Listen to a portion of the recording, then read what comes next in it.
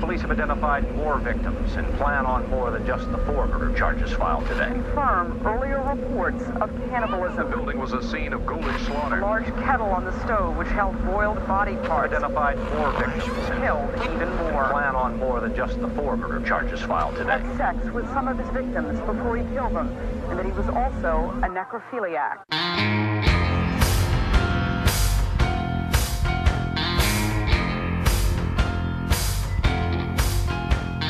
You are now listening to Grinding True Crimes with your hosts, Maddie Matt, Todd Fox, and Gabby Gab. Hey, welcome into another episode of Grinding True Crimes with your host, Todd Fox, and our special guest today, Carlos Delatorre. Carlos Delatorre coming to you live here from Ohio, and I'm in Los Angeles. The reason why Carlos is on is we just regret to inform you guys that Maddie Matt lost his father last week, or at the beginning of last week, and obviously he's been down, and he told us to press on with this episode, so we will. But usually, his dad's been in bad health for a little bit, and so that's why the episodes have been a little erratic lately. So he told me to put one out here, and we've done episodes together about crime and sports from Out of Bounds. So that's another podcast that we do. But with that being said, Carlos, you ready for a true crime story today? Yep, let's get to it. Condolences out to Matt all the way from Northwest Ohio, man. Life is too short. You just got to keep moving, man. You just got to keep moving. As hard as it is, man, your dad would want you to be happy. So, just carry his legacy on with you, man. Do more with what he wanted you to do. Like, he wanted the world for you, man. So just make him proud, man. He's watching over you, and just stay strong, man. Just carry his legacy. Like I said, you carry the face of your parents, man. Your parents split your face in half, and now you carry both of them, man. So carry that pride, man. There's nothing wrong with that, with carrying that pride, man. Just make your dad proud, man. Nobody else matters. That's good to know too, and he's got the support of his mom and also the support of Gabby. Our hearts go out to Gabby too, to keep them strong. So well said there, Carlos. And if you want to find more podcast episodes from Grinding True Crime, just type in Grinding True Crime. You'll find us on Podbean, Anchor, iHeartRadio, iTunes, all that stuff. So with that being said, listener discretion is advised always on these episodes. So as we get started today, we're going to take this one up north. We're going to stay in the United States, but we're going to start in the state of Alaska, bro. In the state that never has night set, huh? Isn't that the state that goes like half a year with no nighttime? I think so. I don't know if it's half a year or if it's 3 months, but pretty much either it's all night or it's all day or something like that. It's real weird up there, and they have the northern lights up there too, so yeah. Have you ever? I know that we're about to get into like the crime part of it all, but have you ever watched those shows, Surviving in Alaska or whatever? Those people that they go back, like Cameron people go out there and they show you how people in Alaska live, like out in the middle of nowhere.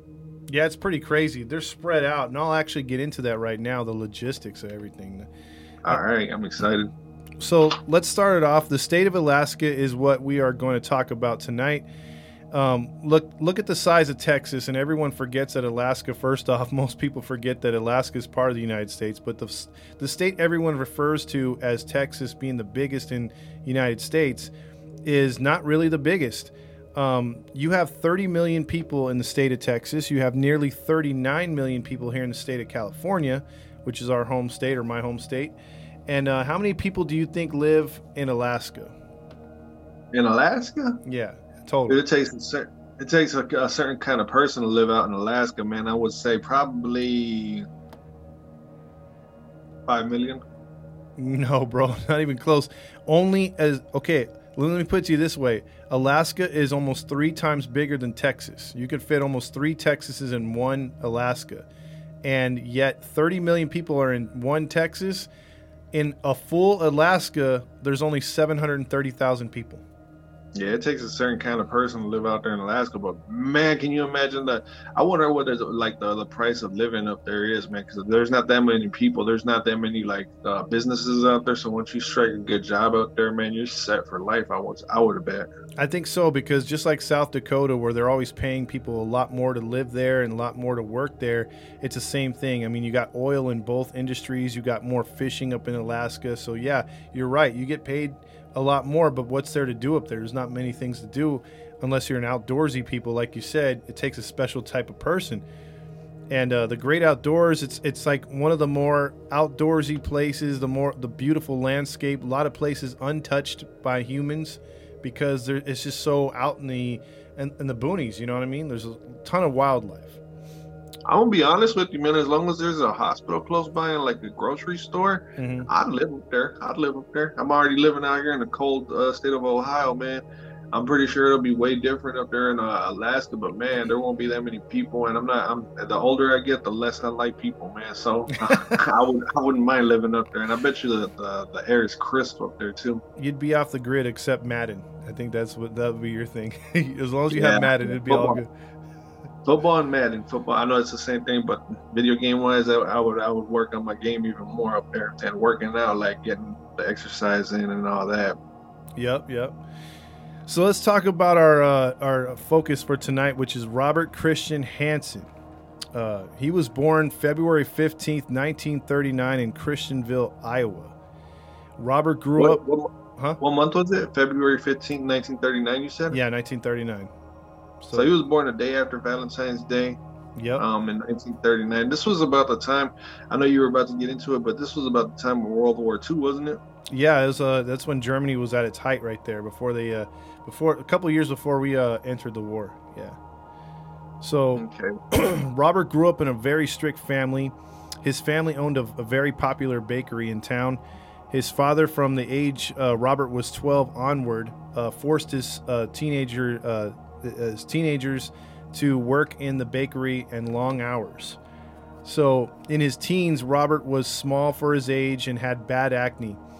He described his face as being one big pimple. So he did not look all that appealing to others. This was before technology and Stridex and all that other good stuff that doctors recommend nowadays for acne was around. So he was kind of screwed. I wonder if there was even any lotions around. They probably just said, put some leeches on your face or something. I don't know. So that, as you can imagine, didn't help him with the ladies or the girls. He was very shy. He couldn't relate to other people, even or kids his age, boys or female or male. And also he had a bad stuttering problem, so that didn't help things. And he was a natural lefty. Now, I don't understand this part, but his family would force him to do things with his right hand, namely his father. He'd force him to write with his right hand, throw with his right hand, work with his right hand, but he was a lefty, and this caused him more stress to where he would stutter even more. Like, how does that make sense? You know what I mean? Like, why would you do that to your kid? Man, it doesn't make any sense whatsoever. It's like you with your kids. Like, you're not gonna force your kids to be left or right-handed. You're gonna analyze to see what they are, right-handed or left-handed. And you're just gonna go with it, man. You're just gonna wing it. But for you to force your kid, your kid is obviously ugly as shit. I mean, ugly as crap. And you're already putting more stress on him. Where he can't relate with nobody. The parents don't even like him. It sounds like. Pretty much, they're kind of like just throwing everything at him. And he grew up and enlisted in the Navy Reserves. He would go to base on the weekends. This is after he graduated high school. And then he'd work long hours during the week at the bakery. So weekends at a military base, weekdays with your father. I mean, what's the difference there? You know, his dad's just as strict. So in 1960, he's 21 years old. He marries a local woman, and they appear to be settling down. Now, he actually found somebody? Yeah, he actually found somebody. It must have been the money. Yeah, exactly. Or the fact that maybe she was blind. I don't know. If his face is one big pimple, and if you've seen a picture on him, which I'll post on the podcast, he's not the best looking guy, but he's not the worst looking guy either, but still. He had some issues. One night, he had this premonition of hurting his old school, and they had this bus parking lot / garage where all the kids would get on the bus for the school. You know, they have them all parked in one little area. And he decided at the age of 21 and married, you should be over all the school crap. Instead, he set the entire garage on fire, and it burned all the buses, and he fled the scene thinking he got away with it. And basically his friend from school, which the few that he had, but this guy wasn't a true friend, because a true friend would have been like, hey, you know what? You're stupid. Don't do that again. You could have got caught. But this friend was like, hey, it was him. It was Hanson. And he pointed him out to the police, and he was arrested. I thought you were going to go with he encouraged him to burn down more buildings and he wanted to be a part of it. I thought that's where you were going with it, but he ratted on him like that was no friend to begin with. Oh yeah, he ratted on him big time. And back then, dude, how many years do you think he got for burning down a carport at the age of 21? In school? For a school? Yeah. Well, first today you would probably get humiliated publicly through social media. You would go go viral in today's world. Mm-hmm. But back then, social media didn't exist. They probably just threw it under the rug and probably gave him a slap on the wrist and give him maybe 3 months in prison or 3 months of house arrest or something like that. You're close, but what they did was they gave him 3 years in prison, but he only did 6 months. So you were close. He only did 6 months. And the thing was, it did go viral for back then for the reason why they were in a small town. Everyone knew him. So his wife got so embarrassed, she divorced him before he got out of jail. Over that right there? Over that, yeah. She was embarrassed over him going viral and actually putting a city on a map, even though it was something retarded. She was able to see through his pimples and his stuttering problems and his... what do you want to call it, his hermit self. But the minute that he goes viral, that she wants to leave him. She could have just talked him down and got him some help, but this is going to send him back more, I'm feeling. Yeah, he probably could have used the help back then, but so he got out of jail, now recently divorced. His wife split, didn't tell him where she's going, so he lost her completely. And he went back to his dad and helped him at the bakery. He eventually straightened himself out, had some quirks here and there, but for the most part, he was okay. He met another woman, which would become his wife in 1963. And this one, she would stick around with him even through his problems because he would get back into trouble again in the next 4 years, getting arrested several times for petty theft and just hoodlum stuff that he's already now in his mid-20s. Why is he doing stupid stuff like this? And for some people don't grow out of that stage until they're in their 30s and 40s, man. Some people are just ignorant, man. They have this egotistical part of their life where they got to prove themselves, man. Some people just don't get it, man. Some people get it later in life, and you would think that he would straighten himself out because he has to go back and humble himself down with having to go and work with his dad at the bakery again, and having to find a new wife. So you would think that he would settle down, but it just doesn't look like this guy's getting it. He's not. The light hasn't clicked for this dude. No, it hasn't. But it finally does, though, in 1967. Maybe it was the fact that he had a child born with his wife. He had a daughter for the first time. He wanted to start over. So at the age of 28, he got an idea to go to Alaska. He's an outdoors man. He figures he could win some stuff out there. He's getting good at shooting things. So he decides to take his family to Alaska.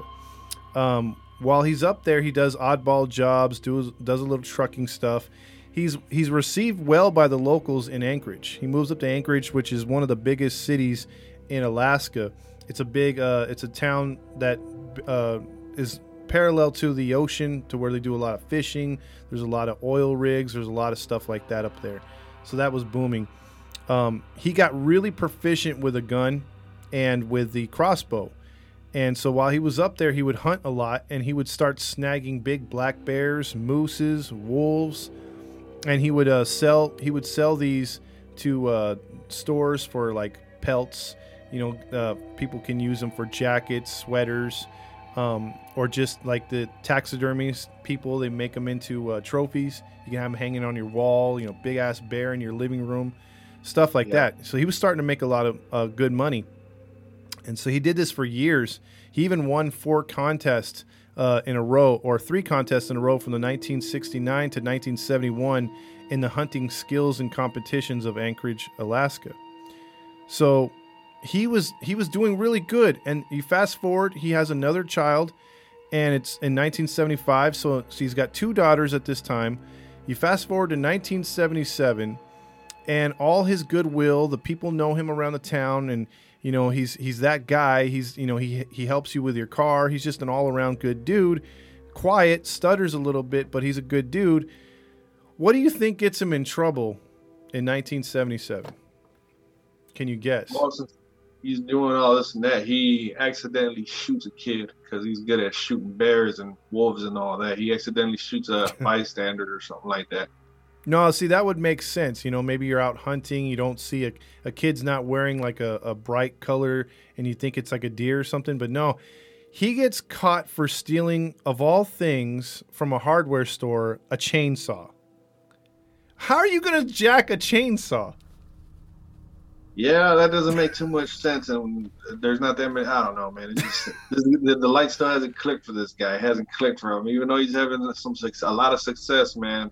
It still hasn't clicked. You would think that he would pick up on the signs like, I'm a good guy now. I got a fresh start out here.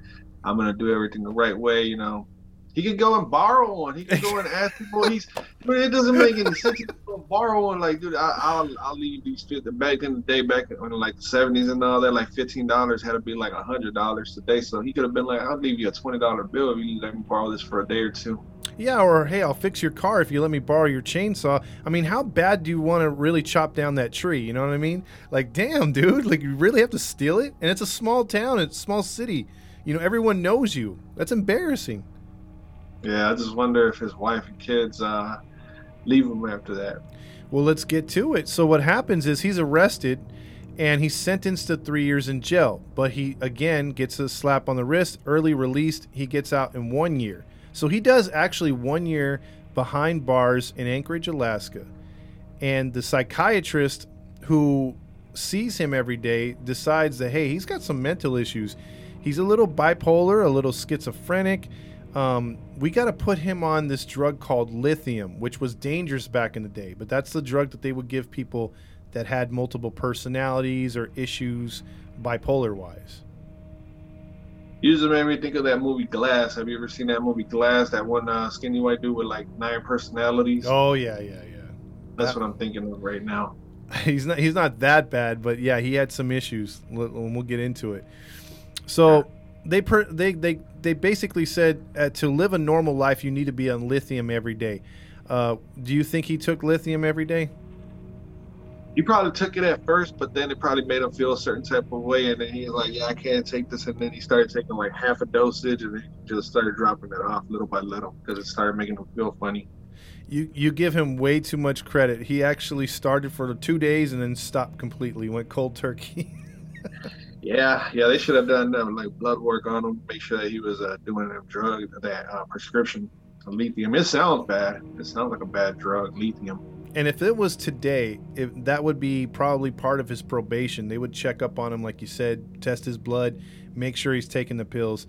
But nobody checked up on him whether he or not he was on the medicine. So that's another thing. So after this, he laid low in the community, not hunting for the town, not doing favors for anybody, staying out of the limelight. He began to become more reclusive. He would send his wife, get this, and child away for the summer months to the States to visit family while he enjoyed what he had grown to inherit, which was a single-engine pontoon plane. It's one of those planes that can land on the water, and take off in the water.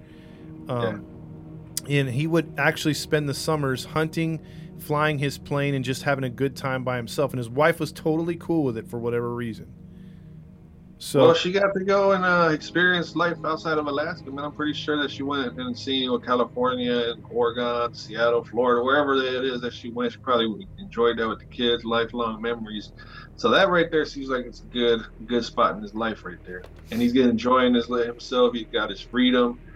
Yeah, I think that's a good spot in his life. And to me, it's doing good. And he's a guy that would build a cabin out in the middle of freaking nowhere. We're talking 50 miles outside of Anchorage, just by itself, and tucked away. Huh?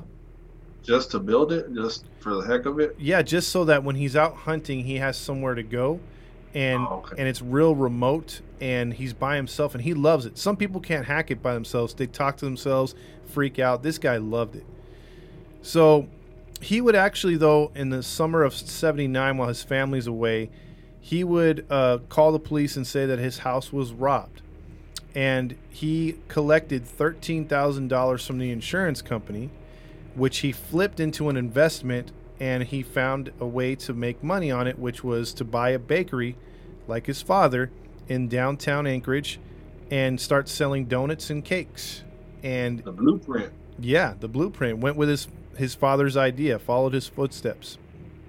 So he would open up the store in 79 to some great success, and he began to get the respect of the community, and his donuts and cakes were favorites amongst the locals, and they started to forget about his checkered past and the jokes about stealing a chainsaw and all this other stuff and about how he was weird. He started to serve policemen donuts, and everyone would go there for coffee before going to the oil rigs, and he just became a part of downtown Anchorage.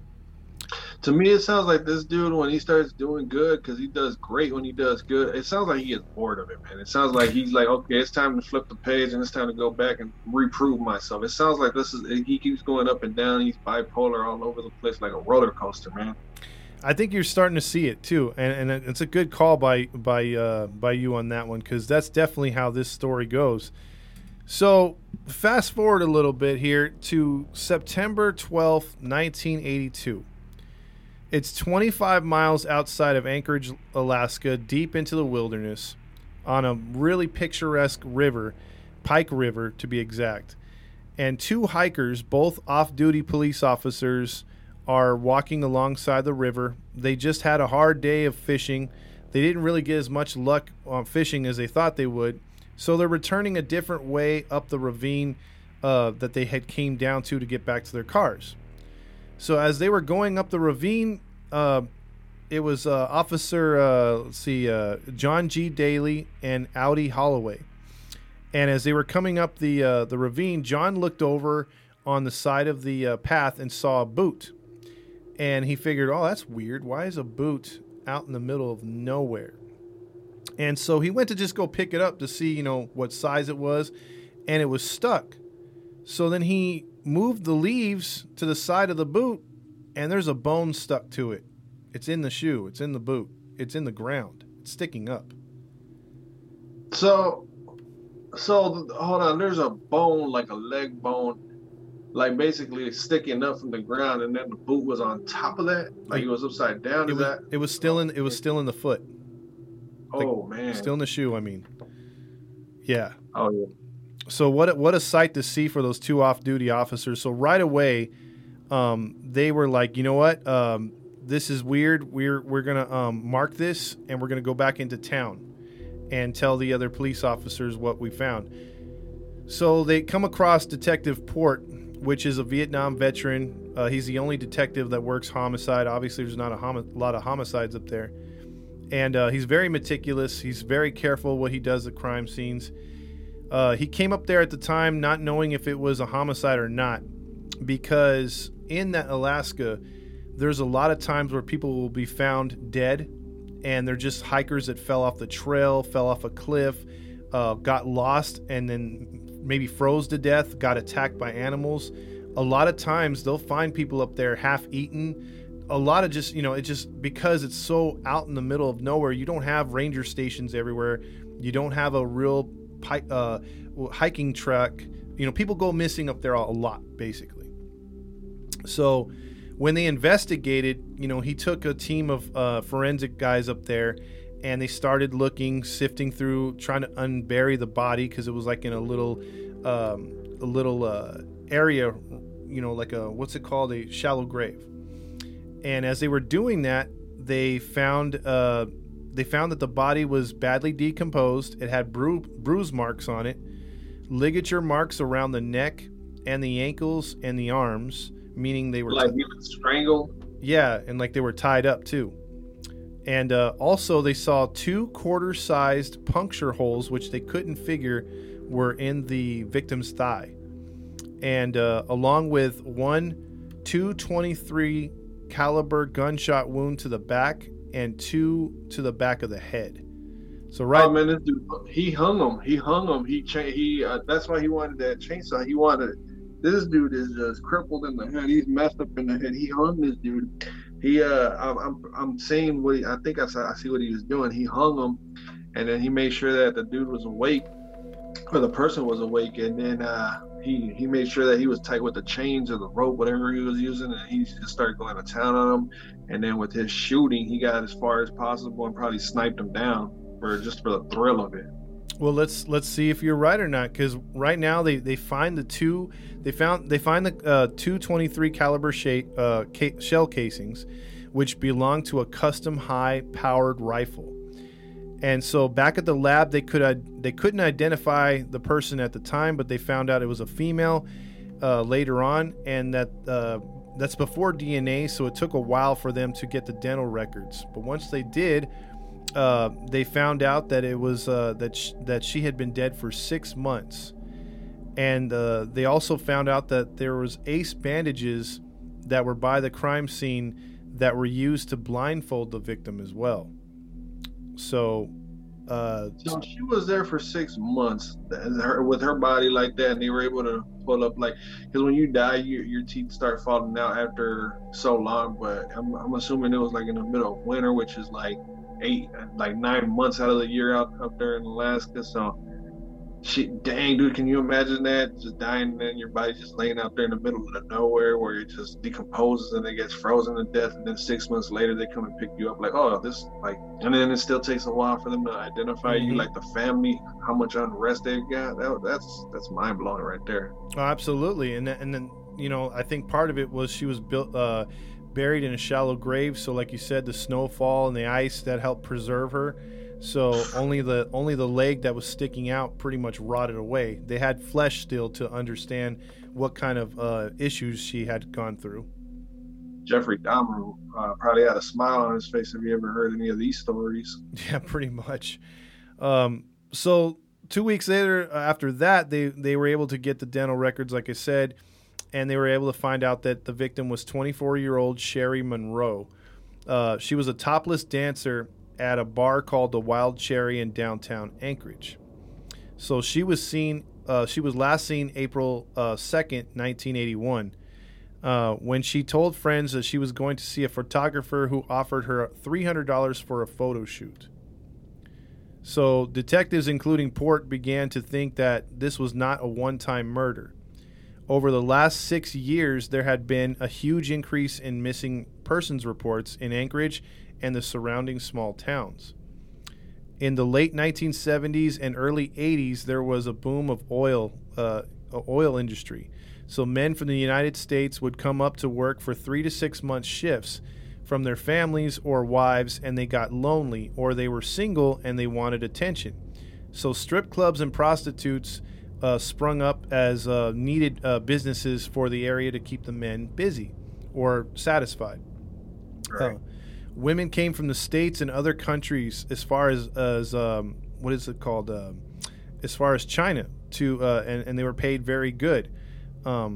Being prostitutes, most of them anyways, they didn't have too much contact with their family, being ashamed of their profession. So when they did go missing, only other prostitutes would report their friends missing. And that's if they did, because the prostitutes hated the police at the time, and the police did not trust prostitutes in general. That, and then they would also be like the jealousy factor of it too, because like drug dealers, how drug dealers are like, this is my corner, this is my street. Mm-hmm. That's how prostitutes think too. So like they were probably killing off prostitutes too. They were probably adding to the statistics. They were probably adding the death total too. Like they were killing off other females so they can make more money. Or they were probably like, hey, you know what? She's missing, but my corner now. That type of thing.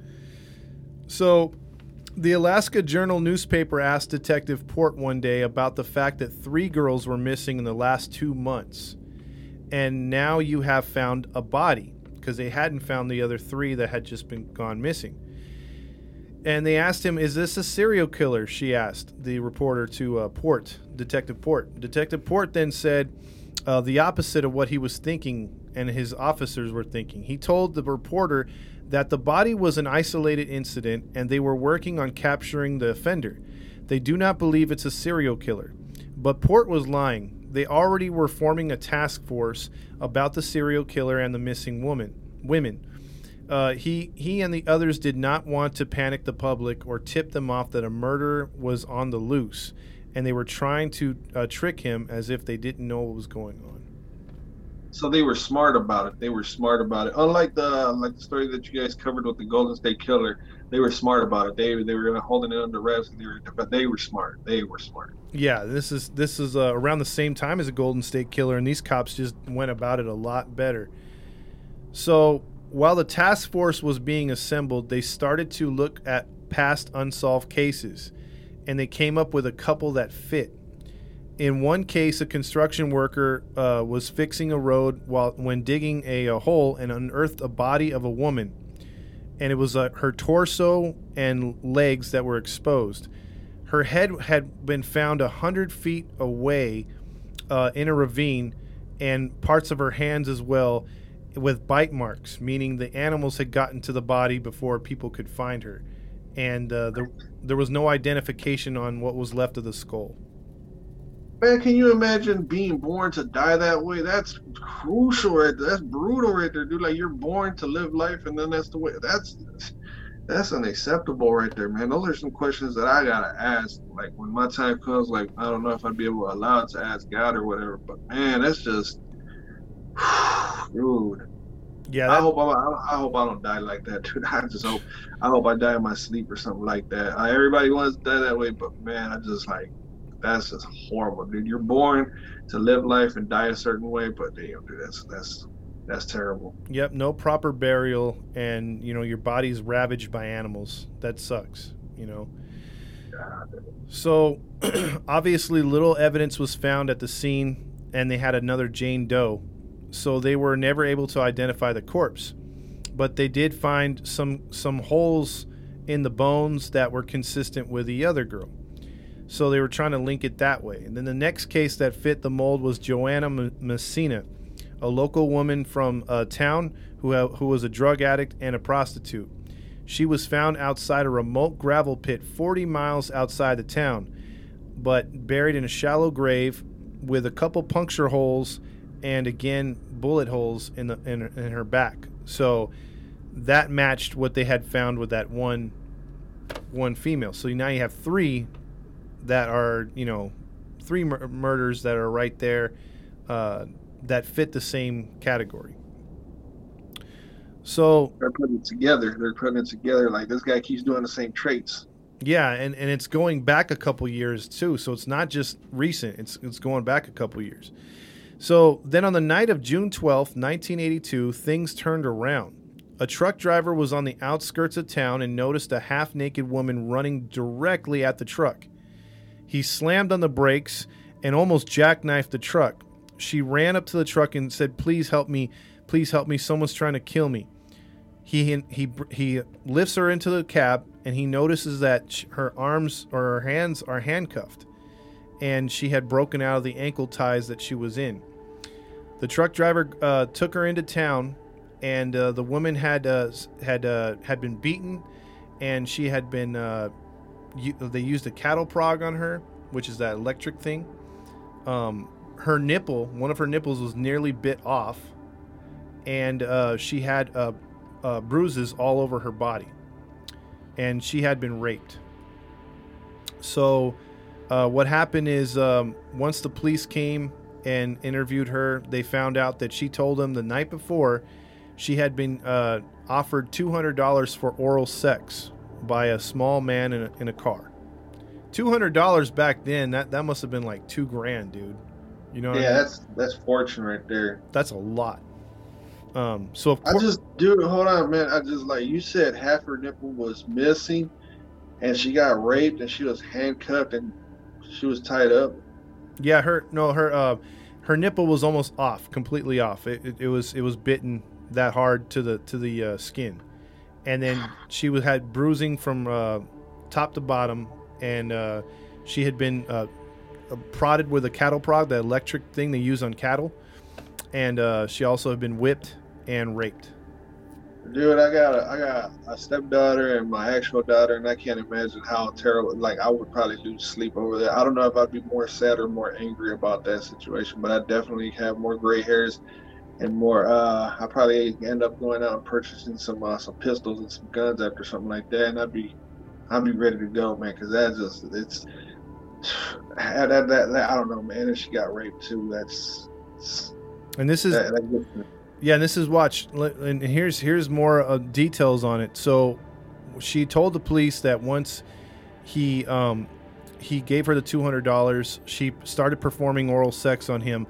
Midway through, he puts a gun to her head as she's performing oral sex on him, and tells her to put the handcuffs on, which she does, and then he slaps her around a little bit, takes her to his house, which his family's not there. Remember.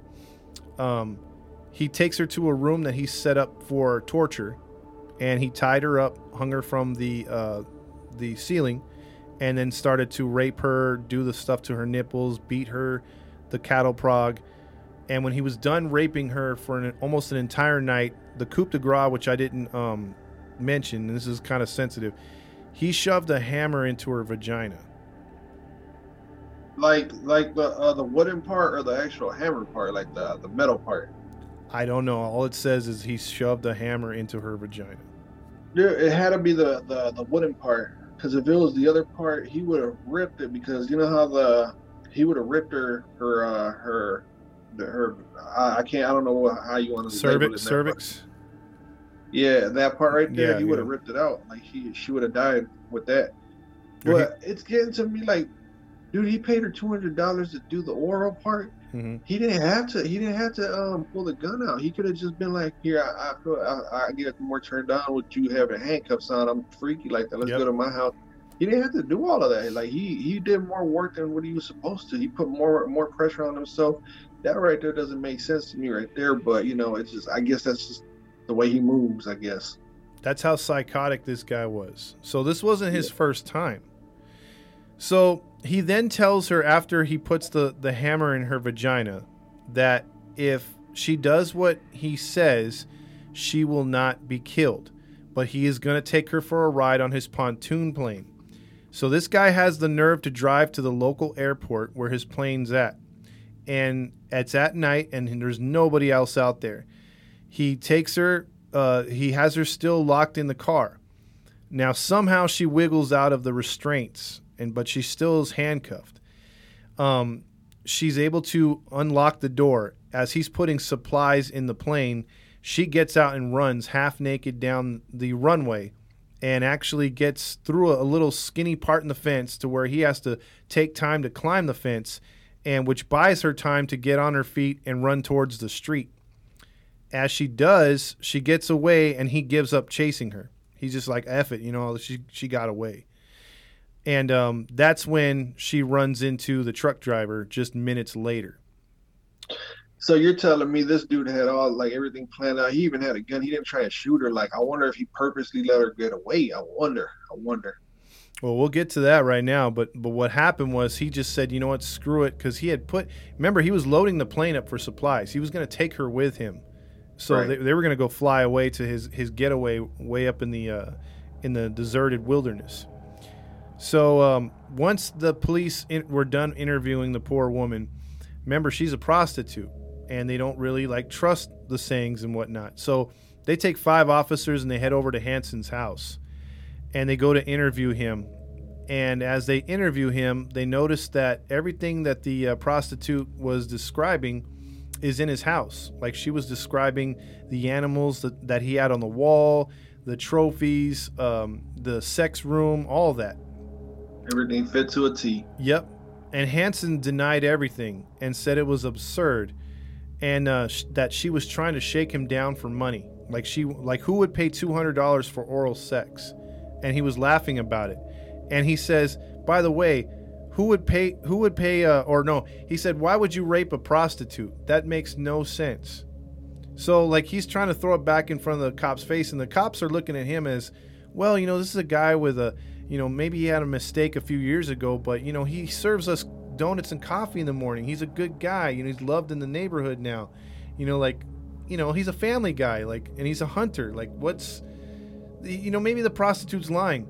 So they asked, oh, go ahead. One of those cops, I'm pretty sure one of those cops probably had it like instant alert, like this guy tried stealing a chainsaw years ago. So I'm pretty sure one or two of the cops is like, they probably played it off like, oh no, you're innocent, but deep down inside they were like, we got to keep an eye on this guy. You're absolutely right. Detective Port had his antenna up the entire time. The problem was two of his neighbors came to his defense and said that they were playing poker with him all night, so there was no way he was with a prostitute. So they provided him an alibi, and the police really couldn't find nothing in the house. They had no search warrants. They had to leave. So let's just say 10 days later, they found another body in a shallow grave. What do you call it? Hold on. Yeah, they found another body in a shallow grave, and this would make 4, and it had the same characteristics as the one they just found. In the first one, Sherry.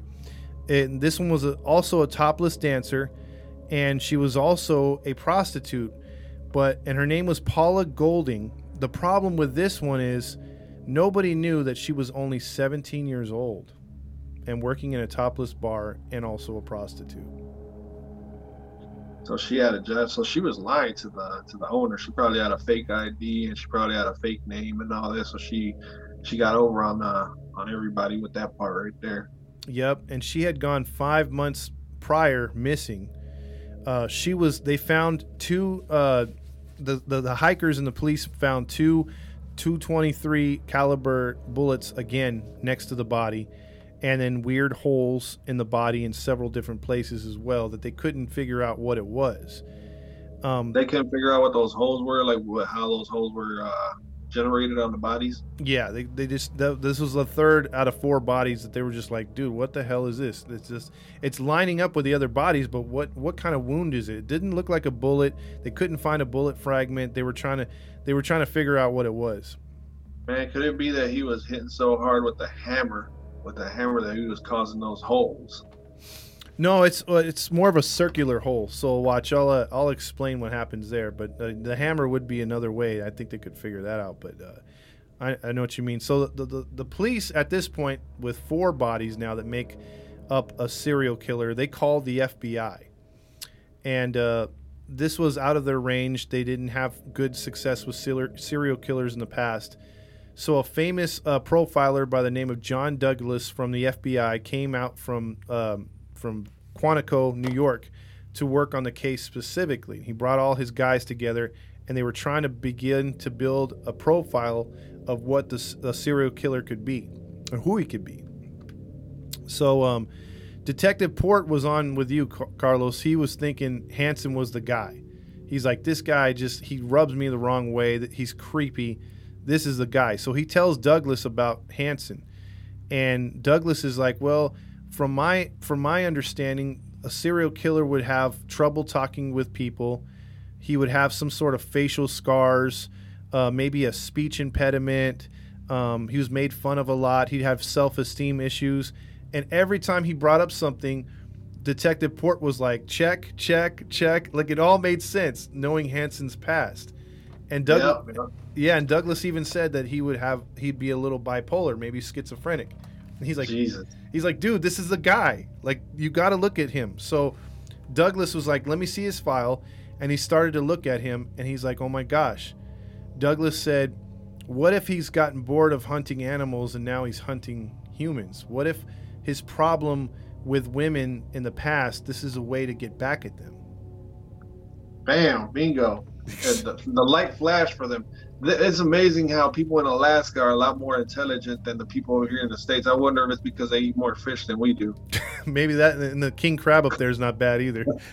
They're smart, man. Look, back in the 70s and 80s, they put it together just like that, dude. Like, it sounds like they're going to get them real soon, but it just blows my mind how this guy was in Alaska with not that many people, but over here, the Golden State Killer and Jeffrey Dahmer, everybody over here had some like decades upon decades, and they were able to like piece it together so quick, man.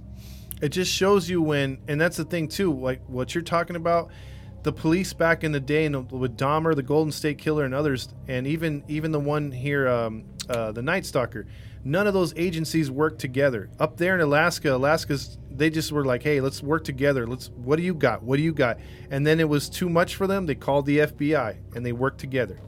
So they're not the dumb cops of usual. Not this episode. So another reason why we should all move up to Alaska. Yeah, plenty of space, and the cops are smarter up there. So this is a thing that Douglas said too. He said, you know what? This guy's probably got trophies. Just like when he kills animals, he collects things from the animals that he probably keeps as keepsakes. He's like, I bet you anything this guy's got jewelry, purses, IDs, something to identify the women by and say, hey, I did this. And so Douglas encouraged law enforcement to get the warrants and to search his house, search his plane, and search the back house he had way in the wilderness. So, and then here's the other smart thing. Detective Port figured out that he told Douglas that, you know what, something else that rubbed me the wrong way? Hanson's friends didn't appear to be genuine. And so Douglas is like, well, then why don't you push them with jail time and find out if they're lying. If they're lying, we send them to jail, and maybe they'll break his alibi, because right now we can't get the warrants we want unless we have sufficient evidence. So they went after his friends and they threatened them with jail time, and by all means they both cracked, and they said that Hanson asked them to lie and to make up the alibi for him. He paid him. Yep. Yeah, he had to pay him because all that, like, he made money. What was it when he the $13,000 or whatever it is? Like, that dude was smart, but he was too smart. He left that little bit, that door open just a little bit, and then he paid his friends or whatever. Yeah. It's that dude, Douglas and Pork and all that. Those dudes are real smart, man. They're really, really smart. Absolutely. They even went at them so hard that the two neighbors that covered for Hanson felt so bad and wanted to be a clean conscience. They even had spilled the beans that he had committed insurance fraud. Like, he was never really robbed. So that money he got for the bakery, he made that up with their help to get the money for the bakery. And he also had done some other things in insurance to give him more money. Oh, those dudes just snitched on themselves, man. So they probably got some jail time too, or did they get away clean, or they didn't? Like, weren't able to find that info. I wasn't able to find that out, but if I had to bet on it, I bet you for the information they gave, they probably got a slap on the wrist and no jail time. Because had they not helped the police, I'm pretty sure they would have went to jail. So by helping them, I think they got out of it. That's just my They're opinion. basically, in other words, getaway driver. Yeah, pretty much. So upon hearing this, that gave everything Douglas needed, along with Port, to file the warrants. So on September 23rd, while he was making breakfast and bakery goods for the people of Anchorage, the police walked in there and calmly arrested him. And here's the thing. When you get arrested, and it's a surprise, you're like, hey, what did I do? What's going on? What are you doing this for? Hanson never asked why he was getting arrested, didn't ask what they were doing there. He didn't ask what was this about. He just calmly put his hands out, they cuffed him, and they took him to the car. You know what I would have done if I was those cops? I would have gone in, act like everything was good. Like, hey, we're going to have all this food. And you make all this food for, like, the whole unit. And then right when everybody's finishing up, like, can we get the bill? So when he goes and gets the bill, like, handcuffs are sitting there on the table, like, you know what's about to happen. That's what I would have done, dude. I would have done that so bad. That's what I would have done. That's why they call Carlos Officer A-hole. I would have made him pay for it. Dude, he would have served me up a nice big meal. It would have been delicious, nice hot coffee. I would have even tipped him. I would have been like, sucks that you're not gonna be able to use this tip right here. I would have tipped you if you hadn't killed all those women. Right. So here's the thing. So when they got the arrest warrants, or they got the warrant to arrest him, and they got the warrant to search everything. They spent the entire day in 3 different groups searching the airport, his plane, the house in the wilderness, and his house at the his residence. They weren't coming up with anything that was implicating the Hanson to the murders, so they were starting to freak out. It's beginning to be evening time. They arrested him in the morning. They literally don't have any ironclad evidence that this guy is the killer. One of the deputies sees an attic opening and says, "You know what? We haven't checked up there yet." And he goes up there, and this is after they've checked the entire house. And he just happens to reach up there and sees a box. And what's in the box is a Remington 52 rifle with 223 bullets loaded inside, a pistol, a crossbow, and a map of terrain just outside of Anchorage with 37 check marks. Also in the box, pieces of jewelry and IDs from women, especially from those that they were able to match that were either missing or dead already that they found. So faced with this evidence, Hanson requested an attorney and refused to talk. That right there, that box right there, that's all they need right there. That's all they need right there. Yep. So everything the profiler said was right in one freaking box, just sitting right there. So yeah, that one female that got away, I'm pretty sure they had to go back and get her so that way they can reward her or make her feel good about herself because she went through it. Yeah, and she had to testify again when they went to court, but since she was the only survivor that they knew of, he was charged with 4 counts of first-degree murder, 3 counts of kidnapping and assault, and insurance fraud. Once the ballistics came back on the bullets, it was a done deal. The bullets matched the chambers of the rifle. The FBI confirmed that it was the same caliber in at least 2 of the 4 crime scenes. And Hanson pleaded not guilty at first, but February 24th, 1984, he took a plea deal so that he would not get the death penalty. And the police were suspecting those check marks to be other bodies. And he told them that they were, and if they offered him the plea deal, he would show them the rest of the bodies where they were. And this was back in '84, and then 37 check marks were marked on that map. Mm-hmm. So they gave him the 4 counts of manslaughter, and then they changed that back to 37 manslaughter counts. No, because once he took the plea deal, they basically decided, we've already got him for enough. He's not going to get the death penalty. He's going to rot. So they gave him 100 years sentence per body. So they gave him 400 years, basically. Ooh. Yeah. That's your life. It's over with. And one thing he was able to negotiate, or 2 things. One was that he was to move his family out of Alaska to avoid the humiliation. And 2, that he did not want to serve his time in Alaska. He wanted to serve it in a non-maximum security prison, which he was moved to Pennsylvania. So he was moved all the way over to Pennsylvania. And then it wasn't like maximum protection, like he was out in general population? No, he just was not a maximum security lockdown like 23 hours a day. He was in a normal prison. He was still segregated because he was a serial killer. But he wasn't locked down like 23 hours a day. Gotcha. And he had to provide the evidence to close the cases on some of these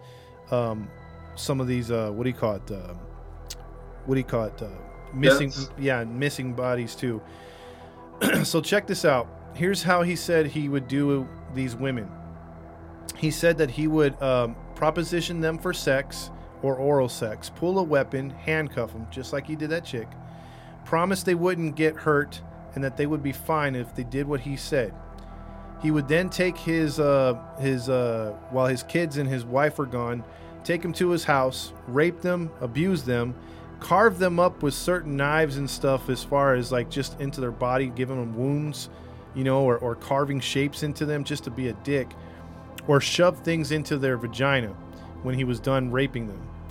Then he would take them to his plane and fly them over to the river or the lake, in which he would then take them to the summer cabin, keep them overnight, rape them again, and upon finishing raping them and torturing them, he would then release them either naked or blindfolded into the forest and wait about an hour and then start to hunt them down. As he would hunt them down, he would shoot them with a crossbow. That's that little circular, damage to the skin that they couldn't figure out.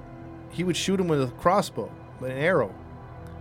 And then he would just recover the arrow after he was done. He would wound them, and then when it came not to be fun anymore, when they weren't running or they couldn't get away because they had been shot too many times with a crossbow, then he would finish them off with a .223 rifle. So once he got bored.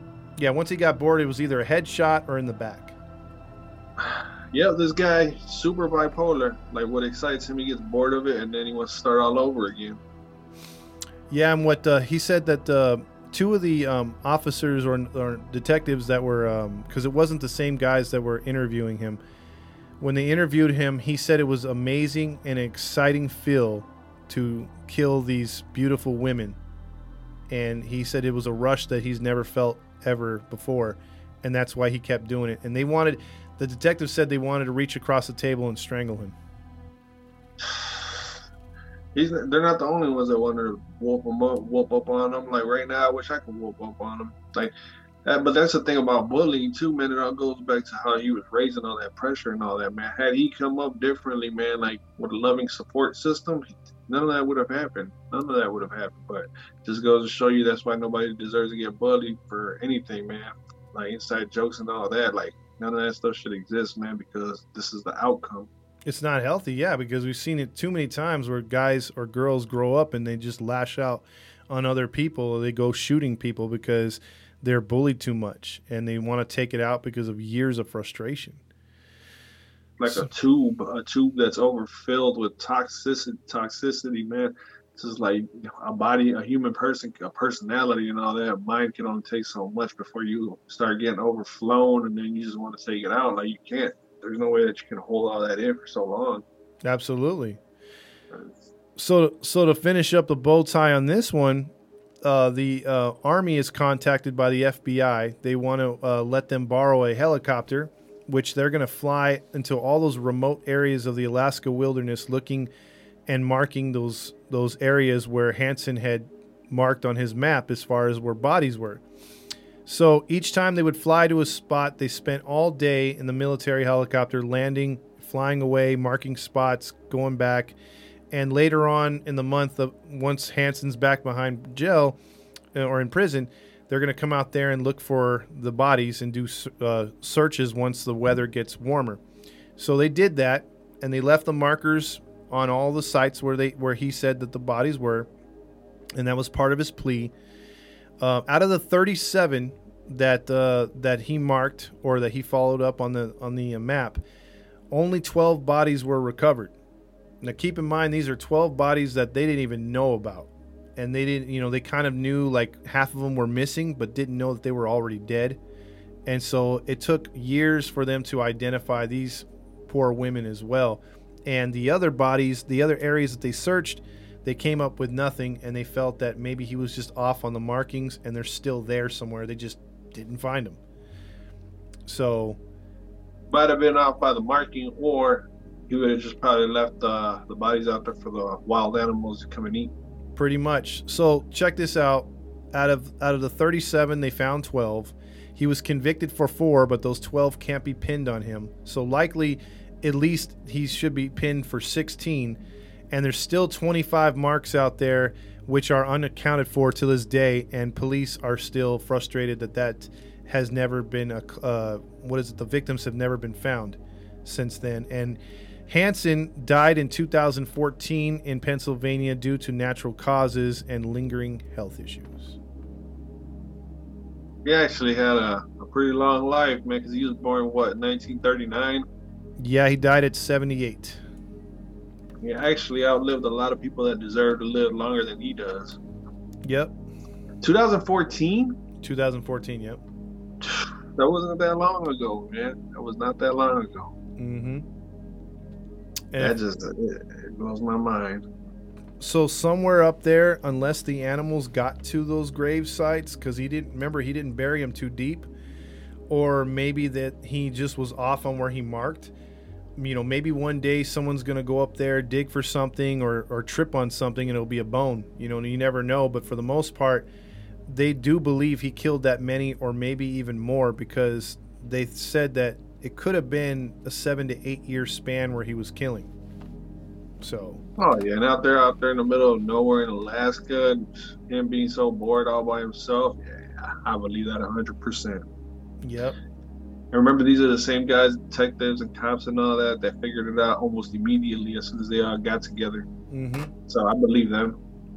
And how you just brought that up. You wish that so many of these other serial killer cases that we've gone over on this show with Maddie and Gabby, where we're always talking about the bungling police, how they always screw up and they never do things right. They don't want to share information. They don't want to work together. They don't think outside the box. And here the cops, like you said, and the FBI work together beautifully to take down a monster. So I guess different strokes for different folks. Yeah. I just, what's in my mind right now is there's been so many serial killers where men are hunting women, right? I want to know there's a serial killer out there that's a female that's been striking down dudes. Like I have yet to hear about a female, unless it's like made up by Hollywood or whatever. I have yet to hear like a female serial killer that's killed a bunch of dudes. Well, I know I'm probably going to hear it in the comments. I can't remember her name, but in Florida, there's one I know Gabby wants to do. She was a lesbian, and she hated men, and she took out, I think, at least 5 guys. So she had a reign of terror, and she was actually executed.